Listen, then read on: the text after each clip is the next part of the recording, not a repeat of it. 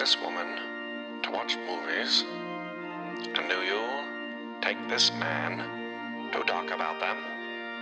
I now pronounce you a podcast. Welcome, everyone, to another episode of Wife Watches. Happy New Year. I'm your host, Jason. Joining me, as always, is Courtney. Hello. And, of course, Ryan Chalet. Well, hi. Wow. Happy New Year. Happy New Year. How's everyone going? How's everyone doing? Good. Has anyone been watching anything good lately? Well, we've been watching Maisel. I love it. Were you asking Ryan mostly? No, anyone. If anyone has anything good lately. I just kind of jumped in there. Ryan, have you been watching anything? How are you liking Maisel? We're loving it. Yeah, it's very good. Okay. I watched the first season and most of the second, and the whole time, personally, I just kept waiting for it to get better because it never really pulled me in. So maybe I should give it another try, but glad you're liking it because a lot of people do. I will say, I don't think it has gripped me as much as it grips most people. Okay. But I still enjoy it. Mostly because I really enjoy comedy.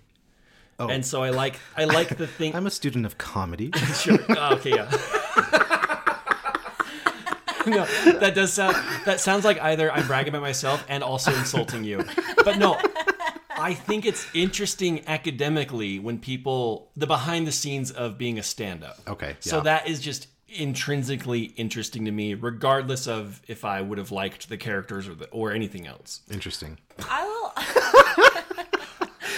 Thank you. I would also say when I first watched it, I kind of watched it all the way through. It took me a couple days. But now we just kind of watch one episode a night, and it always leaves me wanting more, which I would say helps. Would you say that helps a little bit? Okay. Not necessarily. Okay, student of comedy. I like it. I wouldn't say I'm always like, I gotta see the next one. Because I feel like it's not like a... No, it's not like a cliffhanger, but it's so, like, lovely. I always want more of it. I just watched Promising Young Women, which I loved. I would say that's the best movie I've seen this year so far. Ryan, we also saw that, and I will speak for myself. I really liked it. I loved it. Okay. It was one of the best movies I've seen in the last honestly, like long time. Watching it, I realized, oh, this is what my brain has missed. It's missed a movie that tells a story that is fun to watch, that's gripping, and that is saying something that you want to talk about after. Yes, totally. I completely agree. Also genuinely surprising. I won't say anything more, but right. Genuinely a thrill ride. You should go see it. Yeah, it's very good. Oh, and then I saw, I guess I've seen a few things I didn't realize. Lay it out for us. I saw One Night in Miami. Wait, where? Last night. Where? At Megaplex. Holy shit. What's that one? That's like the Regina King one. Oh, you already saw that? I did. That one's already out? Yeah, it came out, I don't know when, but it was in theaters yesterday. Oh shit, we gotta jump on that. Yeah. Because I bet that's like a limited release. Mm-hmm. Oh shit, we gotta. I mean, I don't know. I'm like, yep. I have no idea. Don't you work for Regina King? Yeah. This is a paid advertisement. The fun thing was, I went with one friend, and we were the only two people in the theater. So that's how it's been when you do venture out. I can't think of anything I've really been watching that I've really enjoyed, but I will give a shout out to Binge Mode, which is a podcast. I just started their Marvel series on my drive home today. That's going to be my drive home podcast. It's very, very good. Okay. Office worker. Wish I had a drive home. I go back and forth if I like it or not. Pros and cons, for sure. This is a big day. It's almost like we're embarking on our own journey, some kind of group, assembly, camaraderie. I'm not sure the word, but what are we watching today? Lord of the Rings, The Fellowship of the Ring. I've been practicing all day. Good job. Very good. Here's how we're breaking this down. And this is how I've told multiple people, at least 2 people, I shouldn't say multiple. This is how to watch it if you're new to the series and you are watching the extended editions, which we are watching. You should split them up into 6 parts. So treat it like a 6-part miniseries. I have recommended this to 2 people who have complained about the length of these films. Both people disregarded my advice, still watched each movie as a complete whole, and then complained to me about how long it was. He's so pissed. I hope he's listening right now. So that's what we're watching. We're watching them on brilliant 4K. Oh my gosh. Did Santa bring that to you? I think so. I don't know how else they got here. Santa knows. We're also debuting a brand new soundbar, the Sonos Beam, I did not know that was part of this the Ringer's experience. own Sonos Beam. We switched out the one that crackles. So this is the first night with it. We'll see how it goes. Okay, I'm excited. Maybe it won't be that good. I don't know. We haven't really listened to it. I mean, yet. We're on a journey together. All three of us are like listening to this soundbar for the first time. Wow.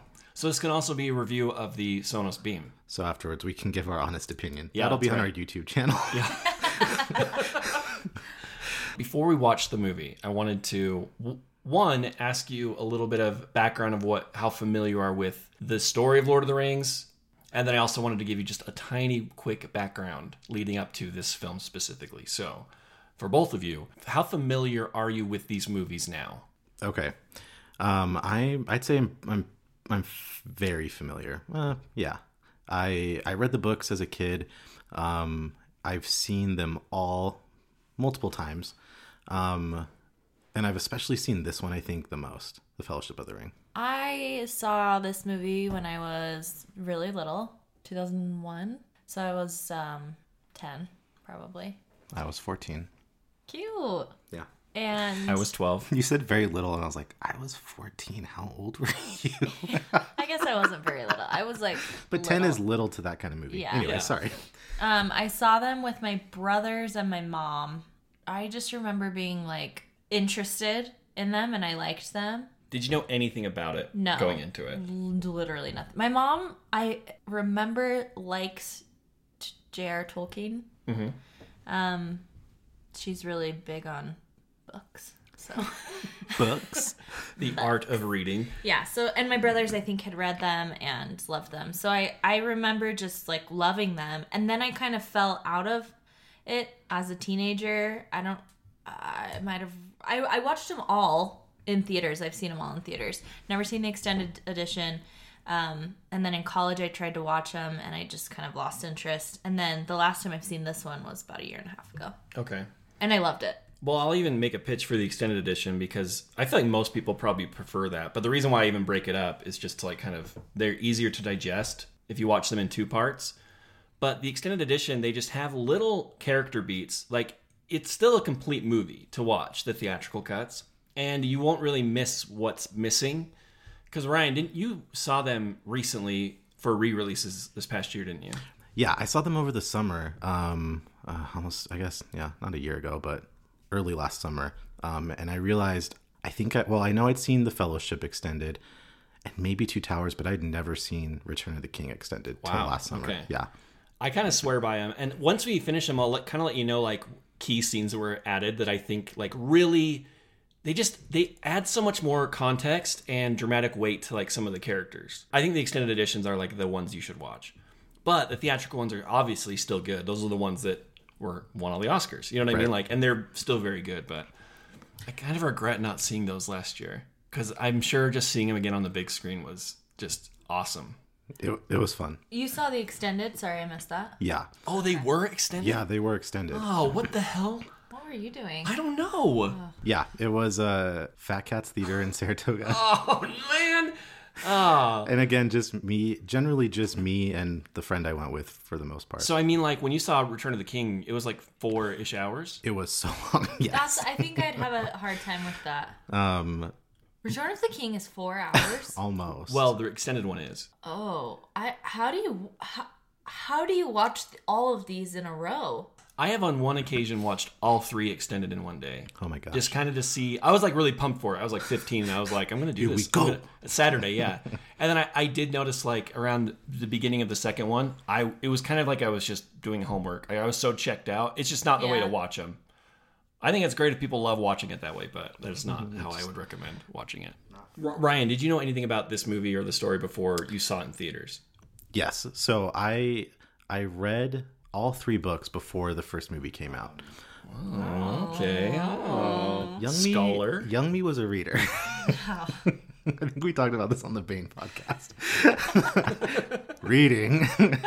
So I remember being so stoked to go see this. I remember seeing it in theaters. I was 14. The distinct thought I remember is, so Harry Potter and the Sorcerer's Stone came out, I think, in November of 2001. You're right. And this movie came out in December. Yeah. And I remember walking away from this movie thinking, why couldn't have Harry Potter been this good? I'm like similar, right? Yeah. I knew I'd seen the trailers for these movies and was like, I read The Hobbit for sure. I think I read the first Lord of the Rings book. Gotta finish. Just being like, kind of. That's I felt like I was like, I gotta like read the book first before I get to the movie. But Harry Potter was like my thing, you know, like that was I was like almost like I'm a Harry Potter fan, Totally. And I like walked out of the theater from Lord of the Rings. I'm like, this is so much better. Yeah, it was so unfair.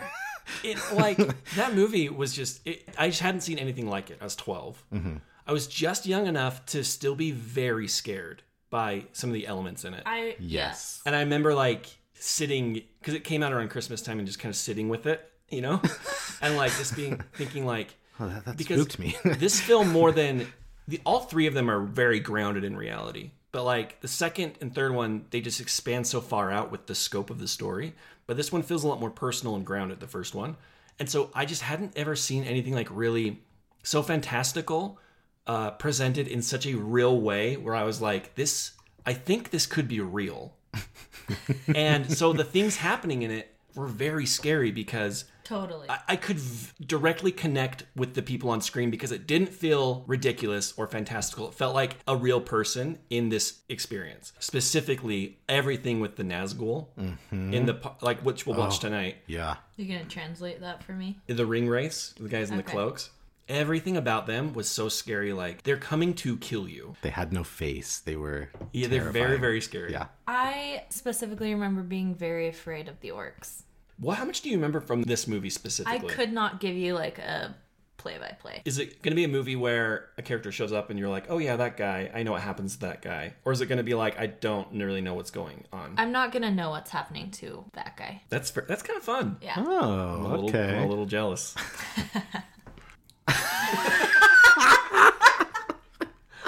Yeah, these are my very favorite movies. I know. I'm very excited to watch them with you because, a note for the listener, we haven't watched them. No. Because you've been waiting for this to come out on 4K extended edition. Oh. So I've said, let's watch this, but we just haven't. Probably like, I think a year ago, you were like, it was like a rainy Saturday, and you're like, should we watch Lord of the Rings? Yeah. I said, not yet. No. Yeah, so this is a long time coming. Well, and also, like, I devoured these when they were, like, in my teen years. Like, I watched them over and over, like, all the appendices, behind-the-scenes stuff. Like, I watched so much about this. In my 20s and on, I really tried to, like, savor them like they were experiences. I watch them maybe once every 5 years, and I really make, like, an occasion to watch it. The last time I watched these was summer of 2016. So, like, What was the occasion? The occasion was I was living in Ohio for an internship. I was by myself, and my internship was done, and I had like an extra week. One night a week, I'm going to watch like 1/6 of this show and just watch them like every night by myself, and just kind of like, that's how I'm going to end out my time here. On your TV? Yeah. I brought my TV to Ohio. I drove to Ohio, and I moved out there for that summer, and I wasn't sure of the TV that would be at the apartment that my internship was providing for me, so I brought mine. You had to. Isn't that I'm so not taking funny? that risk, man. That's my whole summer. I am a changed person because I didn't used to care about that stuff. We've probably talked about how small my TV was before. You're looking at it right now. Yeah. It's now my computer screen. But like, I cannot imagine. Or like a box TV that was like in my freshman dorm. Didn't care. I would pitch a fit now. Well, I remember, we maybe have talked about this before, but this computer screen, wow, is this like 30 inches? Yeah, probably. This was like on the other side of Ryan eyeballs it. Yeah. Listen, the other day I thought, do I need a new TV? Well, the next logical step is a 4K TV. So I looked at TVs. The industry standard for the smallest TV is 55 inches. That's certainly not 55. No. I believe it. No, Yeah. like that is, if you're getting a new TV, that's like not small, but that's like, yeah, Like it goes up. That's the normal one. It goes up from there. Yeah. And like you can get smaller ones, but those are the exception. Yeah, and they're cheap now too. It's Oh my just gosh, crazy. They're so cheap. When we were dating, this TV was like on the other side of the room. He- You would watch stuff on it. I didn't care. I'm like, why don't you notice. just why don't you tape your phone on the other side of the room? You might as well. Like, I don't understand it. I'm glad you've come dummies. around though. I have, because I'm so used to looking at a bigger screen. Well, in college, you'd watch something on a 13-inch laptop with Yeah. multiple people. Oh my gosh, yeah. I didn't own a laptop for a long time in college, and I watched all of Breaking Bad on my iPod Touch, and I didn't notice a difference. Like, I didn't really get really snobby about it until like the last couple of years. But now we're snobs. Yeah, and so we're watching this tonight in as close to a theater experience as we can possibly get right now, and I'm very excited for it. I'm excited because the last time that we did kind of like a very emotional installment was probably Star Wars. Like, in the same way we watched 7 movies. Well, 9 really. Okay, I didn't remember there were 9. Well, we watched 8, and then 9 came out in theaters. Oh yeah, okay. Last Jedi's 9. 8. Got it. I was so emotionally invested, and Avengers, that wasn't as many, but like I was so emotionally invested. It's so fun to get emotionally invested in a movie like this when you're just like spending so much time. I agree. Well, and like it also sucks to be emotionally invested in something that doesn't pay off, and like this does. You know what I mean? We're kind of taking it. We're kind of like having some time to breathe in between each installment a little bit, but to let it sink in. Yeah, I think that'll help. It'll bring the excitement. Well, I always liked how, because there are 3 books, but even inside each book it's broken up into 2 sections. So there's technically books 1 through 6. Oh. So I even think it kind of like correlates nicely to the viewing order that we have in front of us. Gotcha. All right, let me tell you a little bit about. Oh, do you have something to say, Ryan? No, I was just gonna say that's book science. I'm glad you said that. Actually, You looked at me like I had something serious. J.R.R. Tolkien wrote these books. He first wrote The Hobbit in 1937, Oh, he's gonna bring it out. which I have right here. This was my copy of The Hobbit that I read leading up to this movie. This is a paperback. A paperback. That was my very copy. I wonder if I've underlined anything in it. I was an underliner when I'm I just gonna read. give you some of Totally. Yeah, Me too. I love that. In fact, I remember my brother borrowed Jurassic Park from me, and he was making fun of all the things I underlined. So yeah, so he wrote The Hobbit in 1937. this. That is so long ago. That is like 85 years ago. It smells old. That book? Yeah. I bought that. Well, that book I would have gotten in like 01. It's like a pretty zippy, fun adventure. I don't know if either of you had read it or had it read to you. I've read The Hobbit. Okay. Yeah, it's definitely a faster read than any Absolutely. of the Lord of the Rings. Yeah, very episodic, like a series of different adventures. It was a huge hit when it came out and has never gone out of print. And immediately the publishers were like, we want a sequel to this. And originally he imagined like a sequel book where Bilbo goes on another adventure to like seek more treasure. Go ahead. So this book is about Bilbo. Yes. The Hobbit is Bilbo. And I'll tell you about this a little bit too, because there are Hobbit movies that were made eventually by the same team that made Lord of the Rings. The less we say about them, the better. Having watched those also last summer. Yeah, so The Hobbit is all about Bilbo, and the most important keynotes of The Hobbit are summarized really quickly in the first couple minutes of Lord of the Rings, the movie. Okay. So it takes up to speed of like, it's mostly like, this is Bilbo. I remember He gets that. the ring. Gollum's introduced. Gandalf's introduced. Yeah. Yeah. So he wrote Lord of the Rings and then he wrote this. as a Sorry, no. prelude. No, he wrote The Hobbit in 37. Oh. And then they were like, we want a sequel to this. Got it. He's like, maybe I'll do another story with Bilbo. But he's like, what if I take the ring and focus on the rings? At the time, the ring was just kind of this magical trinket that he finds. Oh. And by the time he was finished, it expanded into this huge, much like more adult, darker, serious. Because like The Hobbit is like, it's a children's book and it's like a little fantasy adventure. Yeah. And The Lord of the Rings has a lot more like, honestly, like socioeconomic stuff. And like it's a huge war and it's like the scope is huge. It took him like 17 years to publish Lord of the Rings after The Hobbit. So Lord of the Rings came out in 3 installments, even though he views them as one story. But the publishers were like, it's so big. It's too long. Yeah. So it came out from 1954 to 1955. Oh my gosh. And it had a huge impact on fantasy in general. And it led to like a huge resurgence of the genre in like book reading. It's like effects were really felt within like Dungeons and Dragons and like basically how that entire game is structured. yeah. And like not only Lord of the Rings in general, but like some very like Tolkien specific artists and their illustrations very influenced the imagery of Dungeons and Dragons. It became very popular in the 60s and 70s as well. It kind of became like the youth, I guess, saw it as like a countercultural symbol. And they like the term Frodo lives was all like over the hippie movement. Which is a statement from like the second book. There's been multiple attempts to adapt the book. A lot of people have like kind of swirled around some interest. The most serious attempt was United Artists bought the rights to make a film. This is probably in the 60s or 70s. They wanted to make a multimedia musical extravaganza Holy shit. starring the Beatles as the four hobbits, Oh my gosh. and wanted Stanley Kubrick to direct it, who my directed gosh. The Shining, 2001: A Space Odyssey, Doctor Strangelove. Kubrick turned it down. He said he always felt like the books were unfilmable. The Beatles all have gone on different records, like saying like who exactly they wanted to be. Like different. At one point, John Lennon was like, I want to be Gandalf. Ringo Starr wanted to be Sam. Anyway, that's the most insane one. They did end up making some cartoons. I don't know if you remember the Rankin Bass Hobbit cartoon. I remember that. Yeah. My brother watched that, not watched. I have a memory of watching that at my friend's house with his family and just being like, this whole world is so cruel and gross and like I hate everything about it, and like there's danger on every corner, and I just like, it gave me such anxiety to watch it. It also has like Kenny Loggins singing the theme song. Do you remember this? I don't. I can only vaguely remember the. No, it's like, The greatest adventure is what lies ahead.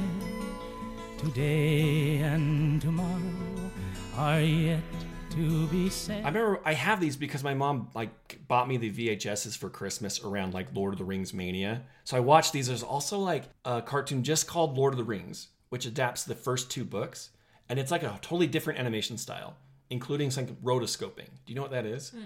They would kind of match a person's body movement in real life and then like put it in the animation. Green screen before it was green screen. Basically, yeah. I think even like motion capture is a lot of the same principles. But it's weird. I don't know. The animation style is weird. Instead of making another one, they adapted the last book, but Rankin and Bass did it again. So it's in the same style as the Hobbit cartoon. It's weird. It's a Weird. confusing mess, but I've watched them all, and like they're whatever, I guess. That's all you had in the 70s, Yeah. you know? I also have this as my Fellowship of the Ring. The paperback Fellowship of the Ring. Look how taped up that is. This has seen some. Jeez. I really liked reading them. This has been on a journey. Is he underlined? Oh, a bookmark. Oh, what bookmark is it? Oh, it's the One Ring. One ring One to ring. rule them all. That's right. Look, I will say that's where these movies are triumphs of adaptation, because I'm not the biggest fan of these books. They're written more like history books instead of a gripping narrative, and I'm sure so many people would hate me to hear me say that. Well, here's the thing. I do remember reading them because I remember getting to like the songs and just skip. I'm not going to read this. Oh, it's kind of like song. a free like 6-page level up. I guess we're gonna learn about these mountains. Long, and the detail was so much. This sounds like such a dig at Tolkien. I don't mean this, but because it really feels like it really feels like they took a history and adapted it into like a film series. Yeah. I'm sure so many people would pick a fight with me, but don't those smell like an old library? Yeah, They smell do. like school. Enter Peter Jackson, right? Mid-90s. It's right after Jurassic Park, like blew open possibilities with what they could do with CGI. Okay. So he's a native to New Zealand. He began his career in the 80s making like horror comedies. So he and his partner, Fran Walsh, they went to Miramax to pitch Lord of the Rings to Harvey Weinstein, who we know more about now. Yeah. The original pitch was a trilogy, which would be the first movie would adapt The Hobbit, and then movies 2 and 3 would adapt Lord of the Rings. And they kind of went back and forth with Harvey Weinstein, because Weinstein kept wanting, like, making different demands. At one point, he wanted 1 2-hour movie. Jackson was just like, nah, I It's too much. want to do any of this. Yeah. Ultimately, because Miramax was owned by Disney, Disney head at the time, Michael Eisner, was like, I don't think this will be very profitable, so let's not go ahead with this. And so Peter Jackson left and ended up going to the CEO of New Line, pitching it to them, and they're like, we're going to let you do all 3, and we're going to give you $300 million to do it. They couldn't do The Hobbit at the time because the rights were still owned by United Artists, which is actually why it took like 10 years to even make Hobbit movies. It's because it was Interesting. tied up in all of these like rights issues. Yeah. When did The Hobbit come out? The movie. 12 to 14. Oh. There's Yeah. 3 of them. You might be confused because there's 3 Lord of the Rings books and 3 Lord of the Rings movies, but only 1 Hobbit book. And you would be justified in being confused by that. So I think you've confused. talked to me about that before, how there are like good elements of The Hobbit that if you just put them all together, it would be a better movie. You could edit that bad boy into like a nice, trim 2.5 to 3 hour movie. Oh yeah. I've watched fan edits of it, and it actually there's an emotional core and spine to it that's actually really good. There's other issues with it that I'm sure we'll talk about later. But anyway, I did want to say though that Jackson was very happy that the Weinstein deal fell through. He called Weinstein a real bully who ruled through mafia thuggery. Shocking. Weinstein had reportedly threatened to take the project away from Jackson and give it to Quentin Tarantino. Oh my gosh. Oh, imagine that movie. And he forbade Jackson to hire Ashley Judd, who later accused him of sexual assault. There's so many crazy stories of like I feel like I'm trying to think of the other movies, but like that he would like hold these movies hostage basically within Miramax. Absolute shit. I'm sure there'll be so many weird biopics and things that have come out of Miramax's history. Seriously, what like a colossal piece of shit. That was mostly all I had to say about the movies, by the way. Okay. The only other thing I wanted to show you was I found this. This is a we're adding a visual element of I'm showing Ryan and Courtney right now the map of Middle Earth, okay? Yeah. So this is the whole land that we're like going to be spending our time with. In this movie, I'll kind of just point out we're spending more of it up here in this corner. That's like where the Shire is. That's where the hobbits live. And they'll like travel down Mordor. That's where Mount Doom is. So like they want to get to there. And over the course of the films, we'll be like introduced to people from like Rohan, from Gondor. I remember Rohan and Gondor. Do you? Yeah. Do you remember anything about them or just the names? Just the names. Where's the elf place? The elf place is Rivendell is right there. There's Rivendell and also Lothlorien, which is right there. I also made this. Oh. Oh, This is the journey that we're going to be watching tonight. oh my gosh. That's incredible. You gotta share This that. is a I will share highlighted map. So we start here in the Shire, and this generally follows the further on in the series it'll splinter into different groups, right? Right. Okay, yeah. But what we'll watch tonight is they start in the Shire, go to Bree, Weathertop, and end in Rivendell, and that's where the movie will end. And kind of it resets the stage for the second part of Fellowship, which is the Fellowship now as a team going down this way, and I kind of end up there. But also, I thought it might be nice to like visualize square footage, like how far are we from our goal? We've talked about this before, but I'll share this now. When I first saw the Fellowship in theaters, I saw it a couple times, and one of the times was with my mom and my sister. And after the movie got over, my mom turned to us and said, "So they never get rid of the ring?" Because she didn't realize there were 2 more movies. And I guess, if you sat down for 3 hours, you'd be like getting to the end of this. Mom, come on, you're embarrassing me. Anyway, just to kind of like help you visualize. Yeah, they will head east. They'll head east, and then the ring goes south, which is the name of one of the tracks from the soundtrack. The ring goes south. And I used to envision that in my head as I walked to school. In like when it's like blue outside, that's how early it is. Just like blue early. Yeah, Blue Dawn. Yeah. And my junior high was like across the street, essentially. I like walked through this backyard, and I would like think of that tune. And I would just think of little like 12, 13-year-old Jason, with my fleece vest just going to school and being like, it's like I'm on a journey. To school. I did stuff like that. Oh, I know. You've shared. You've shared. The year was 2001. Do you guys know that we're closer to 2040 than we are to 2001? Don't say that. It's wild. Well, yeah, it's blowing my mind that this is going to be 20 years this year. I know. Sick. George Bush was president. He hadn't even been president for 1 year. Top song of the weekend. Wow. Do we have any guesses? If you want to go and take a ride with me. My boo. My boo? No matter what I do, Is that your guess? that is you. Yeah. Yeah, that's my guess, Okay. yeah. I actually don't really know how this goes, but it is Family Affair by Mary J. Blige. Oh, yeah. Oh, I don't know. Well, the following week was How You Remind Me by Nickelback, which that one, everyone knows. Which, can I say, it's weird because this was prior to him doing Hero for Spider-Man 6 months before. And I always, like, in my mind, Hero was the one that, like, I thought Chad Kroger got big on. All right, some other top bands of the year. This is from the Now 8 album that came out around that time. Okay. Destiny's Child, NSYNC, Yeah. Britney, Sum 41, Backstreet Boys, Lifehouse. Lifehouse. I was a Sum 41 boy. Oh, me too. It was, man. Yeah. What does Sum 41 sing? Fat Lip, Heart Attack. Those are like the big ones Don't from know that any of year. those. You do. Sum 41 also was like, I'm in too deep and I'm trying to keep. All right, some other. Skater songs. Oh, yeah. Yeah, this was like the birth of This is Ryan's black punk hair face. punk rock genre, right? Like this is Oh, what yeah. it's like 2001. grows into it. Mm-hmm. All right, some other 2001 stuff. Wikipedia goes online for the first time. Whoa. Goes on. They hack into the net. Yeah. Apple releases the iPod this year. Tom and Nicole split up. Britney and Justin wore the denim outfit to the American Music Awards. Never forget that. Totally. Friends is the top-rated show. 24 and Lizzie McGuire debut this year. Both excellent. R.I.P. to the Lizzie McGuire revival. Really such a Don't bummer. Talk about it. Some other big movie hits this year were, like you said, the first Harry Potter, Shrek, and Pearl Harbor. Pearl Harbor is a great movie. I don't care what anyone says. When's the last time you watched it? Years ago. Okay. Microsoft released the Xbox. That's Microsoft? Yeah. Microsoft. Nintendo was like my console. I know people kind of like, they like have a console, I feel like. Really? What were you? We were a Nintendo PlayStation house, never really an Xbox. Yeah. Oh, my cousin was a PlayStation himself. He was physically a PlayStation. My cousin, it's very sad. He was a PlayStation.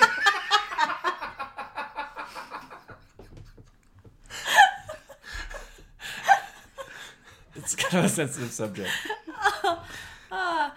When people would play Halo, was that Xbox? Yeah. Yeah, Halo is. Call of Duty. Okay, that's the next one. I tried to get into Halo, but I rejected it the first time playing it because the controls were opposite of GoldenEye. I was that kid that was like, on the first time something was hard, I'm like, this is stupid. I'm never learning this. Nope, I was never, a Halo. I tried. I remember you. kids in middle school would like get together at parties, and the boys would play Halo, and the girls would just watch. But yes, there were Halo parties. Really? I never went to any because nobody invited me. Oh, you were always like, I wish I could go to a Halo party. And the girls just watched. I would have gone. All right, some other 2001 stuff really quick. TRL. Aaron Carter beat Shaq. Told us about it. New house cost $136,000. Oh, And my favorite one, Times Person of the Year was Rudy Giuliani. That has aged so well. to be fair, that year he was Person of the Year. America's mayor. Wow. I know. I saved that for the end. How the mighty have fallen 20 years later. Okay, Okay, we're gonna go get our watch on. here we go. Watch. This is how.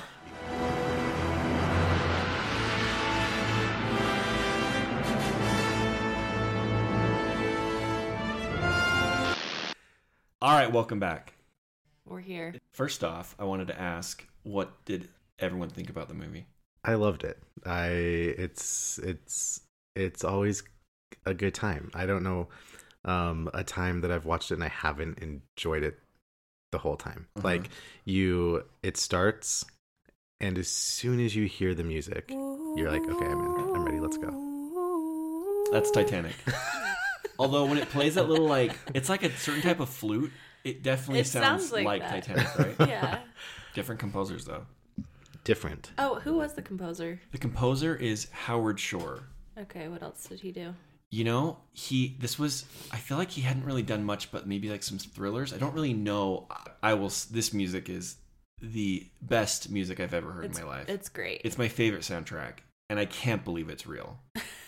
I've also heard you listen to it so many times, like driving, you'll put it on. It's I don't understand it. I was reading that he created 85 to 100 leitmotifs.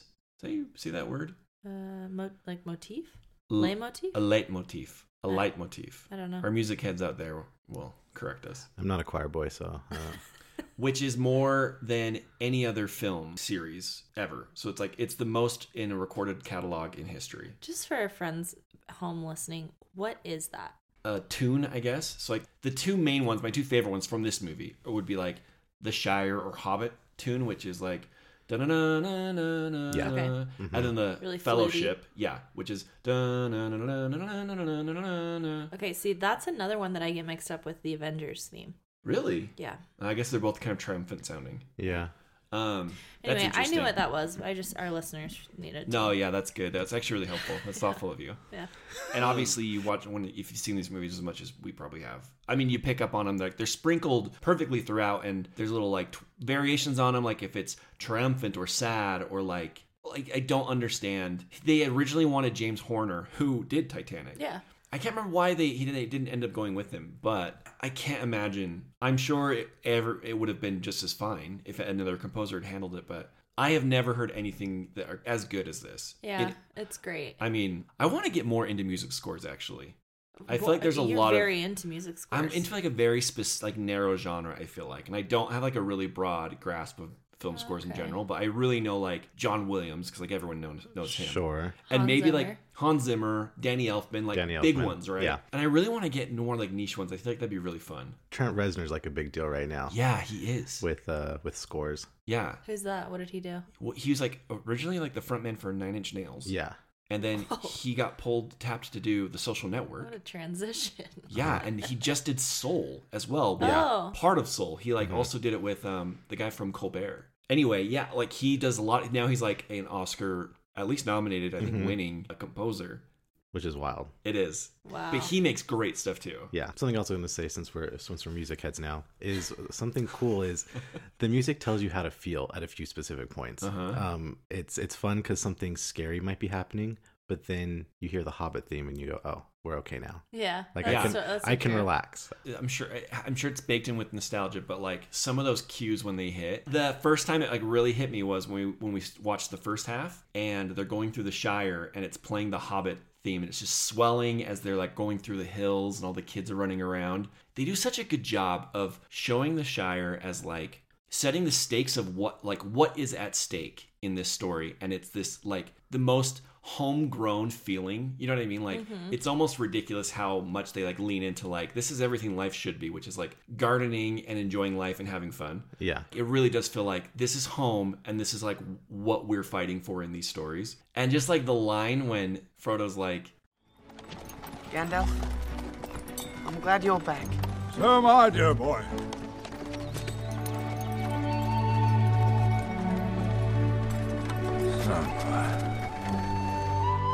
that for some reason when we were watching this, because it was like I haven't seen this in so long. Yeah. It was like they're welcoming me back to the story, and it They really were. overwhelmed me. Did you cry then? I did, yeah. I love these movies so much. How much did you remember? Like, how much surprised you going into the movie? So I actually started remembering a lot. I remembered Boromir, what happens to him. The part that's like solidified in my brain forever is the part where Gandalf dies. Or where he falls off the thing. That is like the part I remember the most. I was trying to do this, but I can't decipher which parts are in the actual movie and which parts are in the extended. Does that make sense? Like I couldn't remember if I've lost so much of it that it was all kind of new. Sorry, Ryan. No, you're guys. good. Well, I was just gonna say I've seen it a lot, and there's still times I'm not sure which one is in the theatrical and which one is in the extended. So Okay. yeah. I will say I know exactly which scenes are See, added. let me say I don't remember the part with the trolls. I mean, like at the beginning of that scene where they kind of walk in. No, that's all in the original cut. See, I don't remember that. The extended edition, it doesn't really add anything new or even crucial. It's just like a few key things. For instance, the part where Boromir is like, hey, let's go to Gondor. Minas Tirith is the safer road. You know that. From there we can regroup. Strike out for Mordor from a place of strength. There is no strength in Gondor that can avail us. You were quick enough to trust the elves. Have you so little faith in your own people? That is an extended scene that they put in. Okay. They're just little character moments that like give a little more depth to them and a little more complexity, but nothing like grand or sweeping. So I would the say that- giant squid was in the original. Yes, it was. Yeah. I don't remember Correct. whatsoever. Well, I mean, when's the last time you watched these? Like maybe 2 years ago. Yeah, but like how actively did you watch that? I when you watched did? it pretty actively. I can't defend you. I know. I don't know why. I do this with a lot of movies. Like I just forget what happens. I mean, there is a lot of content. yeah, there's so Well, much. And I don't know how much I have this locked in is because I can't tell you how many times I've seen these movies. So it's also like I have these locked in. I think I know every line in this movie. I was like realizing that. Oh my gosh. That even like even the diction, like the way they pronounce it, it's just locked in there. Mm-hmm. In a place that like when my mind is just frying in my old age, I'll just still have those to rely on. Those are your last words to me. Yeah. Fly, you fools. They pronounce things in the way that like people who have studied abroad or been on missions to like South America talk. Mordor. Boromir. Like they just the Horn of Gondor. Especially anything in Elven. It's full blown. Aragorn and Gandalf are actually the worst at like really. The worst they're offenders. leaning into like those pronunciations so bad. Totally. That's another thing with like being so familiar with the like how people just like the way they deliver their lines. Ian McKellen makes some weird choices sometimes with the way that he talks. I think he's really good to be clear, but like it really just I don't know. It's fun revisiting it because especially not having seen it in so long, it really is like reassessing it again. Mm-hmm. Yeah. Because I haven't seen it in a while, and I was surprised at how much was kind of like a new experience. Diction and cadence is interesting because I was thinking about this as we were watching it. Yeah. Because Sean Bean, everything he says is almost in like scripture. Like everything he says is 100% serious. Like there's nothing like funny about it. It's so intense. One does not simply walk into Mordor. Its black gates are guarded by more than just orcs. There is evil there that does not sleep. This is actually gets to like something that I think is interesting about these movies in general. And like I feel like this is like the secret sauce of why these movies work so well is the care and attention that everyone put into making these movies. I was thinking about this, like we've since had a 20-year trend of very successful comic book movies and different adaptations of like source material where they finally started to like really respect the source material and deliver adaptations that like true fans would want, right? Yeah. And I wonder if this was kind of like the first piece of that because they are not embarrassed of the source No. material at all. To the point where like you are referencing like people, places, events that casual people would have no idea what they're talking about. Yeah. And they're kind of speaking just in Old English for most of it. Yeah. Like stuff that would make an executive producer just be like, there's no way we're adapting this like this. It's crazy that like they're so confident that in what they're adapting and in like the source material. Yeah. And it works so well. And I think it's just it's baked into every detail of the movie. And I'll go through some of like the behind the scenes stuff, but like they just love the source material and everyone cares so much about it. And that's why I think it like is a notch above so many other things that are kind of similar to it in so many ways. Yeah. Is it's just like, man, they put so much effort into things that you don't even notice. I was thinking this while we were watching it. Do you think they all read the book? Oh, I'm sure they did. Honestly, the scripts aren't that too different off from the book. I don't know how familiar you are with the way the books roll, Ryan, or remember them very well, but they're not too different. It's pretty impressive. I mean, you always got to take some liberties, right? Adapting from book to film. But even the things they take liberty with, I'm sure there are some Tolkien fans that are pretty pissed about it. But like, for instance, in the books, Aragorn he has no self-doubt. He's always like, yeah, at some point I will reclaim the throne of Gondor. Oh. I think you would miss something if he doesn't really have an arc otherwise, especially in this film. Yeah, if he was confident. Yeah, I like him having like that self-doubt and then having that kind of dynamic with Boromir the whole time, and then finally at the end reaching that point in his arc where he's like, I accept who I am and I make this like promise to you on your deathbed, like I'm going to. I do not know what strength is in my blood, but I swear to you I will not let the White City fall. Nor our people fail. He is Simba. He is. I start crying.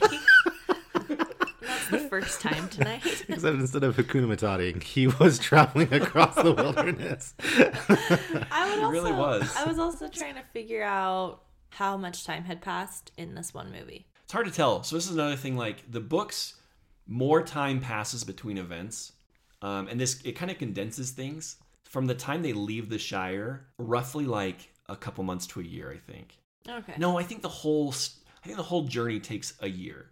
So this has probably been a couple months. Like 4 months. Because they spend some time in Rivendell. In the book, they hang out and they wait around in Bree for like a week, I think. They just condense, they kind of like shorten things, and like some of the things they excise are pretty smart. Like they completely leave out Tom Bombadil. Do you remember that guy? Yeah, no point. There's a point where the four hobbits like meet up with this big like kind of like he's not quite like Santa, but he's just like kind of like a jolly old man who's like man. Yeah, who's like an immortal. And anyway, Tom Bombadil, Tom like this. Anyway, even as a 12-year-old reading that, I was like, this seems stupid. A couple of things that made me laugh. Going back to the beginning, when the hobbits get to the inn, they're called a couple different things. Oh, okay. Good evening, little masters. What can I do for you? Wow. But like in all, like it's like being respectful. It's like, good evening, little sirs. Oh yeah. He's like their patrons. Yeah.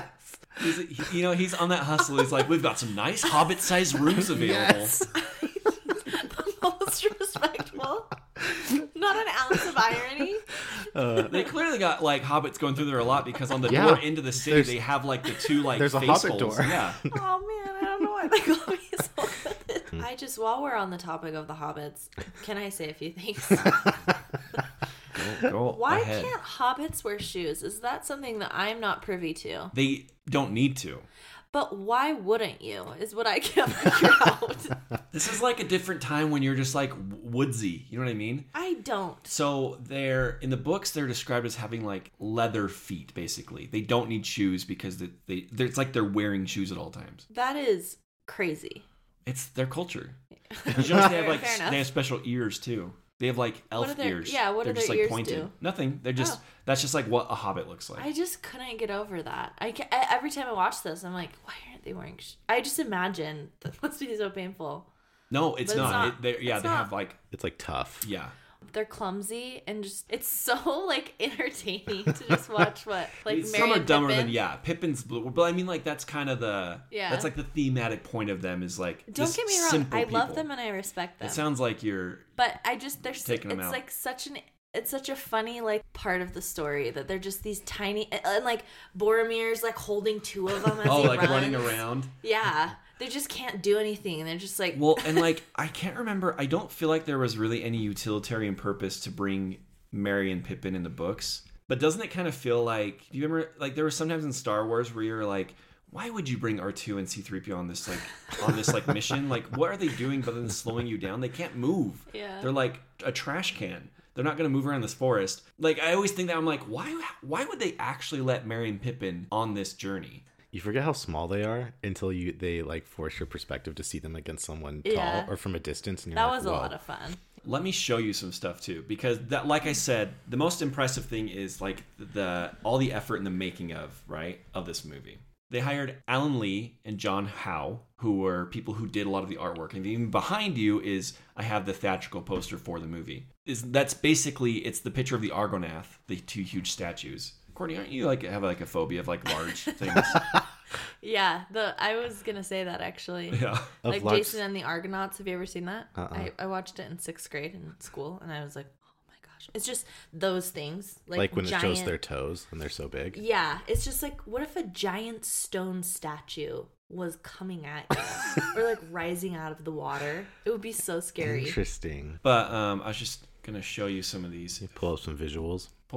So like they hired these people who had been in like Tolkien world, like doing illustrations for different like re-releases throughout the decades. So they're like, all these visuals are like tied to these books already. So we want these like adaptations to like feel hallowed, like respectful of the source. So like I'm showing like artwork they've done of Rivendell or like the water horses attacking the Nazgul, just to kind of give you a perspective of how closely like the film realized or brought to life what people had in their minds. I love this one too. This is them walking through the doors into Moria. That part made me feel something, like you get really scared I would say when the orcs start breaking in, and you're just like, I could feel it in my heart, just like your heart starts beating really Well, fast. I don't think there really hasn't been a battle yet, and that's like after 2 hours. Yeah, I mean, I guess they have some like They have- run-ins with the Nazgul. Yeah, If you're watching them, it all right? the way through, yeah.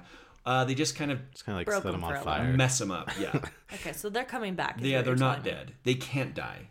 They Oh, can't yeah. live. Yeah. They can't die. When Frodo puts on the ring to disappear from Boromir, can they see that? Like The Nazgul. Yeah. It's less that the Nazgul can see it. It's more that Sauron, Oh. whenever the power is like used, Sauron is like clued into exactly where it is. Okay. And so that's why the Nazgul were like when it falls on his finger in the inn, the Nazgul immediately know where to go. It's kind of implied that the Uruk-hai kind of can like find them Through 'cause- that same thing. Yeah, because he's like talking to Saruman, who's sort of like controlling the Uruk-hai. Remember they have those like balls. Yeah. Those were like cell phones, basically. That's why Gandalf's like, hey, like, don't use that. You don't know who's on the other side of that. It's chat roulette. Basically. Ask Cha-Cha or whatever. What is that called? Text Cha-Cha? Text Cha-Cha. And so that's like what he's been using to like talk to Sauron. Okay. So they're communicating through different palantirs. That's what they're called. Don't you just love that the two villains are Sauron and Saruman? I know. I don't really. Why? I have no idea. It's not like they were independently created apart from each other. You know what I mean? Yeah. There's no reason that I'm was aware. just like, this is a good idea. Let's make their names almost the same. Saruman. Jackson wanted realistic designs, so it felt like a historical epic and less like a fantasy, like Labyrinth. That was something that I always, especially with this first one, that strikes me the most is like it feels like existing, and that's something I think that was like a brilliant. I moved to like film it in New Zealand because New Zealand just feels like a younger Earth. Everything feels so tactile and like it exists. It gets kind of fantastical in maybe like 2 and 3, and especially the Hobbit movies, but like the physics of what they're doing is grounded. If someone gets thrown across the room, they like knocked out. And even with those like little, like the references that you'd be like, or you have to be like a super fan to know what all these things are. I think it works even if you don't know them because it makes it feel lived in. Because that's how people are. They just reference things. Yeah. I want to tell you some stuff about the production. Okay. It overwhelms me to think of like all the effort that they put into these movies. Oh, just thinking about the logistics hurts my brain. Like just thinking about trying to sketch. So they're filming all 3 at the same time. They filmed the 3 simultaneously. Sorry, I didn't know if we were going to get into this later, but yeah.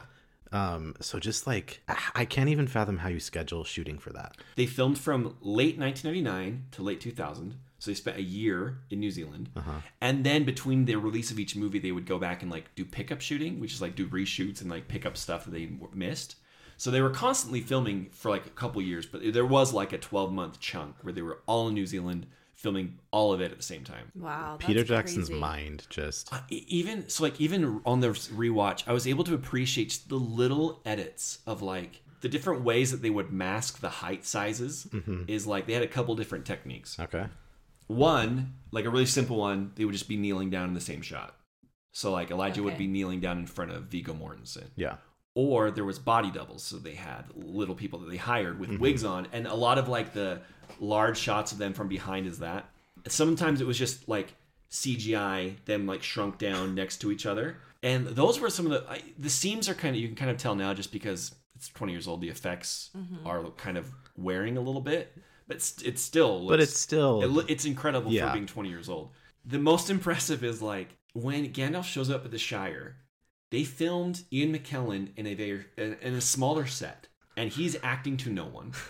And then Ian Holm, who plays Bilbo, is filmed in a larger set, running around, and they have to coordinate where the other person isn't. Oh my gosh. And the craziest bit that I don't know how they do it is when Gandalf first shows up, he takes off his hat, and he hands his hat and staff to Bilbo, and there's a trade-off somehow. I don't know how it happens. Ian McKellen isn't holding those props. Yeah. But gives them to Ian Holm, who's not in the same shot with him, and who is now holding physical things and sets them down. Oh my gosh. And that's what I'm like. Well, I'm like the attention to detail that like why would you need to why go through that effort? Yeah, when you could just, but it like makes it just feel so much more lived in. Or like the really sophisticated ones are like the forced perspective shots, where like when we were talking about this when Gandalf first shows up in the Shire and Frodo's sitting next to him in the cart. Elijah Wood is actually sitting like 3 feet behind Ian McKellen. Yeah. But it's like set at a certain way. And I even read that they kind of developed this new technique where you'd have like a rolling. It was like I don't really understand how this worked, but it was like a pulley system where like if the camera moved, because anytime a camera moves, that like distorts the perspective, right? So if the camera moved, they would like also be shifting so that the camera could be moving, but they could maintain perspective. Weird. So Another crazy one is when Gandalf shows up back in the Shire to like tell Frodo like, hey, this is the Ring of Power. Do you remember that? They're sitting at the table and they're sitting across from each other talking. Elijah Wood is sitting like 3 feet behind Ian McKellen. So they're not looking at each other. They have a dot on the wall that they're looking at so their eye lines meet. But they are not sitting by each other at all. And I noticed they did these clever little cuts because like Frodo has like some tea and Gandalf lifts up the top of his like thing and Frodo goes to pour it and then it cuts to Ian McKellen because he's not standing by the cup. He's Yeah. 3 feet behind the cup. Oh my gosh. And that's what I'm saying. Like, after having seen They Shall Not Grow Old, doesn't it make total sense? Oh, yeah. Do you know what that is, Ryan? No. It's Peter Jackson made this documentary about World War I soldiers, like British soldiers, and he found all this footage, but he like colorized it and went through this painstakingly monotonous process of colorizing it and adding sound to it, so it's like it came alive, and it was like you're seeing footage from today, but from 100 years ago. Wow. It's Down to he got people to analyze what kind of accent the person on the screen, like in the film, would have had, he and then hired people from the same towns. yeah, it's Interesting. crazy. Even I remember one story about how they had a footage of this guy giving this speech, and they were like, I wonder what he's saying, we don't know. And then he'd poured over pages of just stuff, and he found a journal entry with the speech written down and was able to match it. It's so good. Doesn't You should watch it. Doesn't it make sense though? Like Yeah. that this guy is like, he's just obsessed and almost like undeterred by things that Yeah. would like drive me crazy, and like the anxiety of like You'd be like, I give up. I can't do this. Yeah. Yeah. Okay, like this. Okay. They made 48,000 items for this movie. A small group of crew spent 3 years linking plastic chainmail, eventually wearing away their thumbprints. Peter Jackson, in one of the commentaries, was joking. He's like, well, now they can enjoy their life in crime. But that's what's amazing about these movies, and not to dig at The Hobbit, but kind of sucks about The Hobbit. Most things you're seeing are makeup, prosthetics, Yeah. costumes, practical effects. All the Uruk-hai are people in costumes. Yeah. So that sweeping shot when all the Uruk-hai are trying to like converge on Boromir, and there's like probably 50 of them. Those are all just people in costumes. It's incredible the amount of effort that they didn't have to do, but they did because they loved the project. It's like terrifying, that part, because they are all real. Yeah. If they're Even just if it's like digital, if it's just like a gross design, that can be terrifying. But like something that like looks like it's real and gonna grab you. The people who designed the armor for like the orcs, they had different armor for like depending on if the orcs are from Moria or like Mordor. Down to the point where they got so obsessive that they like imagined different families or clans, and they developed armor for specific orcs to have depending on their clan. It's filmmaking at its best. It's like this art form, like at its best, I think. Yeah. That's why I think they're just fantastic. But oh man, John Rhys Davies, who plays Gimli, spent 4.5 hours to apply his prosthetics every day. That's crazy. The 4 hobbits all had to wake up at 5 a.m. and also stand for an hour and a half while their feet were applied. Sean Astin kept track of how many days that they had to apply the feet, but then none of the actual shots they filmed that day had the feet in them, and he reckons it's over 50 days. Oh my gosh. Sean Astin came to my work via Cameo last year. Did I tell you about this? No. I remember you telling me about that. And he talked about the feet. I think he was talking about like hard things, like 2020 was hard, and we were talking, he was like giving a kind of us a pep talk about hard things. And one of the things he brought up is like, when I was filming Lord of the Rings, we had to wear these feet that were so uncomfortable. So that was still with him 20 years later. Just running in those. Can you imagine the first time you put those on and they're like, okay, see how you can run? You're just like, no wonder they're slow. Did Peter Jackson do anything big before this? Not really. Well, that's kind of the case for everyone, almost. Most of the cast, I didn't really know them before. No, because they were filming it all simultaneously, so they basically cast everyone. Right. And there were only a handful of people that were like their first picks. Like Kate Blanchett and Ian Holm were their first picks for Galadriel and Bilbo. But they had... It was interesting reading like how they cast different people, and some people went into audition for other characters, and that's how they found them. We were kind of introduced in like piecemeal. Like the first half of the movie you're really spent with the 4 hobbits, and then you're slowly introduced to like you have Gandalf and Aragorn as like kind of recurring characters, and like the second half is like the Fellowship proper. Legolas walks in with that Just hair. hops off that horse, just like swoops around. Yeah, I love him. Did you have a thing for Orlando Bloom? Oh, huge. My sister had posters all over her room. Yeah, humongous. Wasn't it you were either Orlando Bloom or you were Aragorn? Yeah, which I knew a few Aragorns. I had this one friend who was like, Frodo is so hot. Oh, and then there were some weird girls who were into Frodo. Here's the thing, though. His eyes are something else. So I get it. His come on, stop. He is like weird girl. He has like big, watery blue eyes. They're amazing to look at. I don't know. Get out of here. Well, and also something else that I noticed this time: everyone while they're in Rivendell is hot. Like, everyone has cheekbones here. But then, like all the characters, the lighting in Rivendell Well, okay. Compliments everybody. Like, Aragorn looks better than he's ever looked. Even Frodo, Sam, and the other hobbits look very good. I was going to ask you, do you think the elves that they picked for the movie are hot? Yeah. Liv Tyler, get out of here. Oh, yeah. Jason doesn't have a thing for Liv Tyler. It's confusing. I'm not that impressed with Liv She Tyler. is so pretty. I don't even think she's that pretty. Also, I don't think I've ever been impressed with her in a movie. Have you seen The Strangers? I've seen The Incredible Hulk. She's in The Leftovers for a little bit. The Leftovers. I haven't seen Armageddon. She's great in Armageddon. Armageddon is fantastic. I love that movie. It's on the list. But look, I'm just a little unimpressed. I can just think of clearly the filmmakers had a different idea of like what is like striking beauty than I do. It's fine. I think Cate Blanchett is very striking. Mm-hmm. But I think for the most part, the elves, I don't know. It's just not my style. Well, the elves are just like, they're clean. It is, yeah. Every time they meet the elves, I was thinking this too, they'll just be dirty as hell. And then they'll go to somewhere with elves and they're like, let us give you a bath. Yeah. Oh, yeah. And they're all, you can't come in here for a minute. They got all cleaned up and looking fresh. Every time they see elves. Did you kind of like how I kind of liked seeing the two different elf cities basically, because it's like Rivendell seems like a good hang, right? Well, Rivendell feels like new money. Lothlorien feels like old money. Yeah.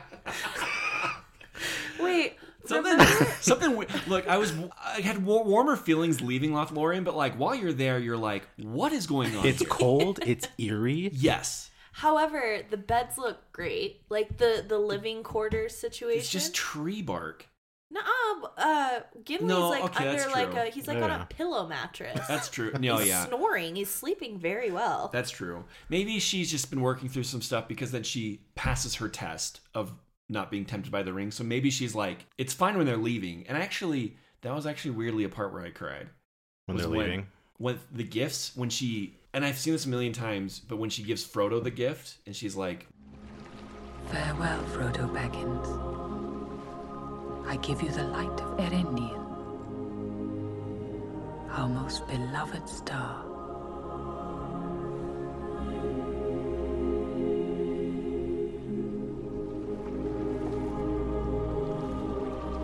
May it be a light for you in dark places when all other lights go out.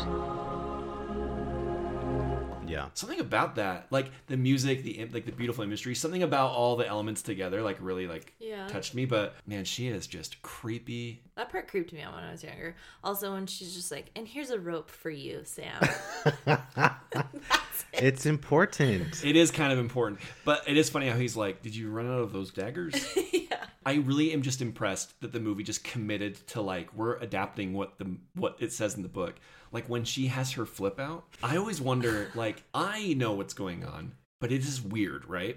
And I always wonder how many people are watching this movie just because they're like, yeah, I heard this is a really famous movie. And then they're like, the hell is this? Like, what is this shit? I feel like that's probably a point where if you were not 100% on board, you'd be like, what am I watching? I still have questions. So is that she was like being tested? Yes, because he was like, Here's if the you ring. want the ring, you can take it. Also, why did he do that? Because he's kind of entranced by her. Oh. And I guess that's supposed to be like what she would look like. Like if she took the ring and the power for herself, what you saw from her is like what she would transform into.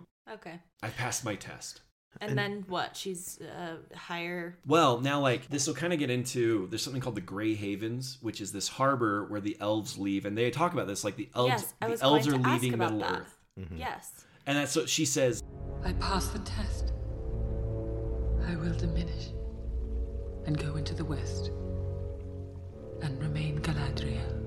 So meaning she was going to go off into the west and sail away. With those other elves. And remain like herself. And like Elrond says it too to Gandalf earlier in the movie. Sorry. Who is Elrond? Elrond is the Arwen's boss elf. dad. Yeah. He's like, hey, Gandalf, who are you going to look to like lead the world? He's like, the elves are leaving. We're all leaving. We're going to be gone soon. Like, is it going to be men? Like, men suck. It is in men that we must place our hope. Men. Men are weak. And that's part of Arwen and Aragorn's thing, is Arwen's like, I want to stay here and like be with you. And he's like, you should go and leave and be with your people. That's like what their conflict is, because he's like, don't stay with me, you'll die or whatever, or something. You know what I mean? Because if she doesn't leave, she becomes mortal. Maybe there's right? kind of, or she just ages. She ages. I think so, except I don't know. There's a part in the Two Towers that kind of just says like maybe she'll just stay and he'll grow old. Or is die. it the opposite? Yeah. All bad things, basically. Lose situation. A real fish and a bird falling in love kind of a situation. But that scene is actually stunning. Thank you. Thanks. One of my favorite extended sequences is when it's just Frodo and Sam at the beginning of the journey. They're like, oh, it's the Wood Elves. And they're seeing the elves. Something about that is so like hauntingly pretty to me. It's like dusk. It's like that weird shade of blue. And like the wind is sort of, it feels like a summer breeze. It's like kind of blowing. Something about every part of that sequence. And like the music is just kind of a little unsettling, but still pretty. They're going to the harbor beyond the White Towers. To the Grey Haven. They're leaving Middle-earth. Never to return. I don't know why. It makes me sad. Well, and it's fun because you really haven't seen anything too fantastical yet. And then these elves just come vibing through the woods. Well, and Sam is so psyched. Like every time he's like, we're going to see the elves. He's like, we're going to Rivendell. That's where the elves are. Because you would if you like just spent your whole life in essentially like what the Corinne of the Middle Earth. And then you're like, I'm going to go see elves. You would be like, this is insane. I'm going on an adventure. That kind of reminds me too that like, because Bilbo's story is supposed to be kind of like fun, rollicking a little bit, right? Like there's danger, like the tale that he went on in The Hobbit. Yeah. There is something like kind of sobering, and I just think about this, how like, you know how you just have like expectations and they just never go the way you want them to? But like I like when Frodo is talking to Bilbo in Rivendell and he's like, I always wanted to be with you on one of your adventures. He's like, my adventure turned out quite different. His adventure was low stakes. Yeah. Essentially. It's just like he's going to get some treasure and maybe help out some people. But Yeah. Frodo's is like, we're all gonna die. I don't know. Like I really, there's like a somberness to it that I don't know. I just really like that element of it too. How old is Gandalf? In story, Yeah. hundreds of years. What did you think I was asking? Like Ian McKellen's age. Like in 2021.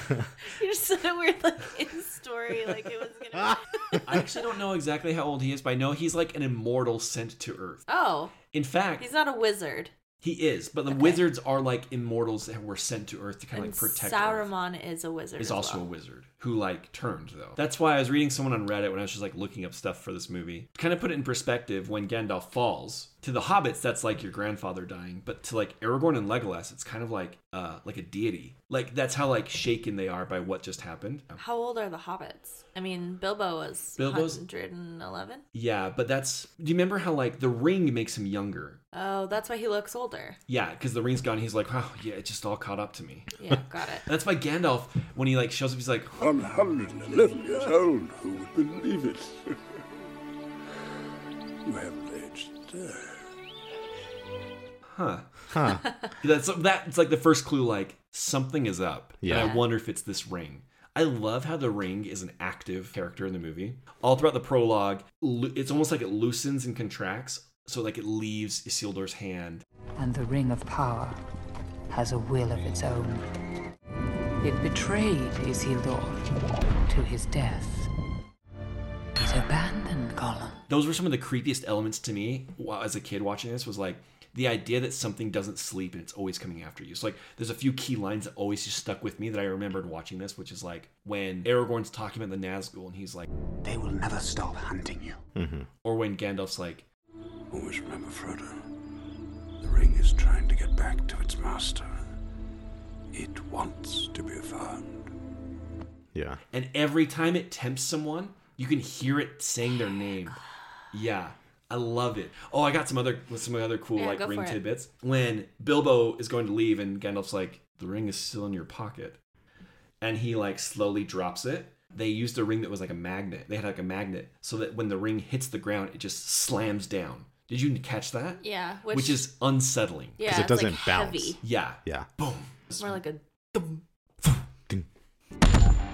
When Frodo like falls down the mountain and the ring falls off and Boromir picks up for a second.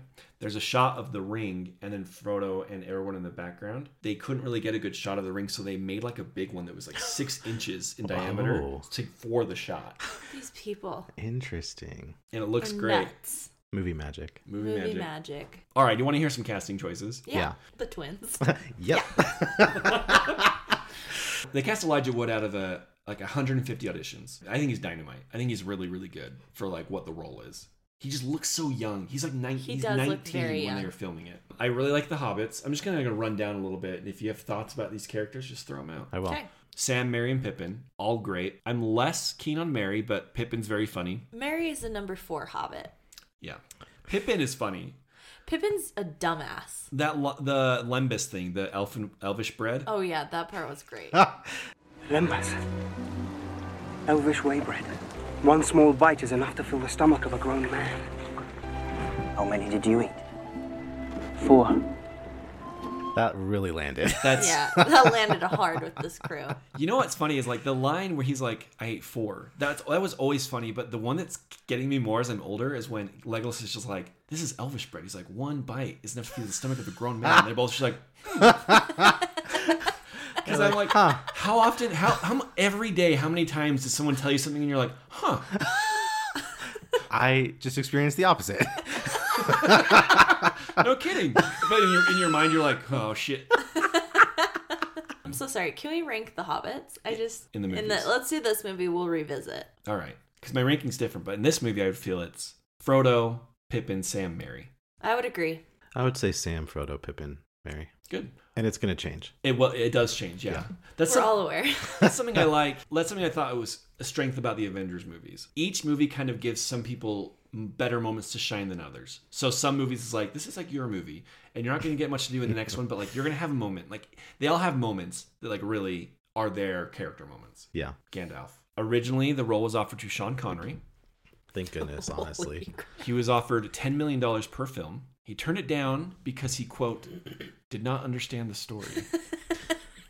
Not appearing in the trilogy cost him an estimated $450 million. He's just like, well, didn't this happen a few times? Didn't he turn down a few key fantasy roles, and then he went and did League of Extraordinary Gentlemen? You're exactly right. He also turned down, I think, the role of Morpheus in The Matrix. Oh my gosh. I could be wrong on that. But yes, it was a few key things, and then he was like, I guess I gotta they do gave fantasy. him LXG, Yeah. which turned out to be a terrible movie, and he's like, I should do this because I keep messing up, and I keep like not following my gut. And then that was the last movie he was ever in, and he retired after that, and everyone hated that movie. It's really sad. Anyway, God rest his soul.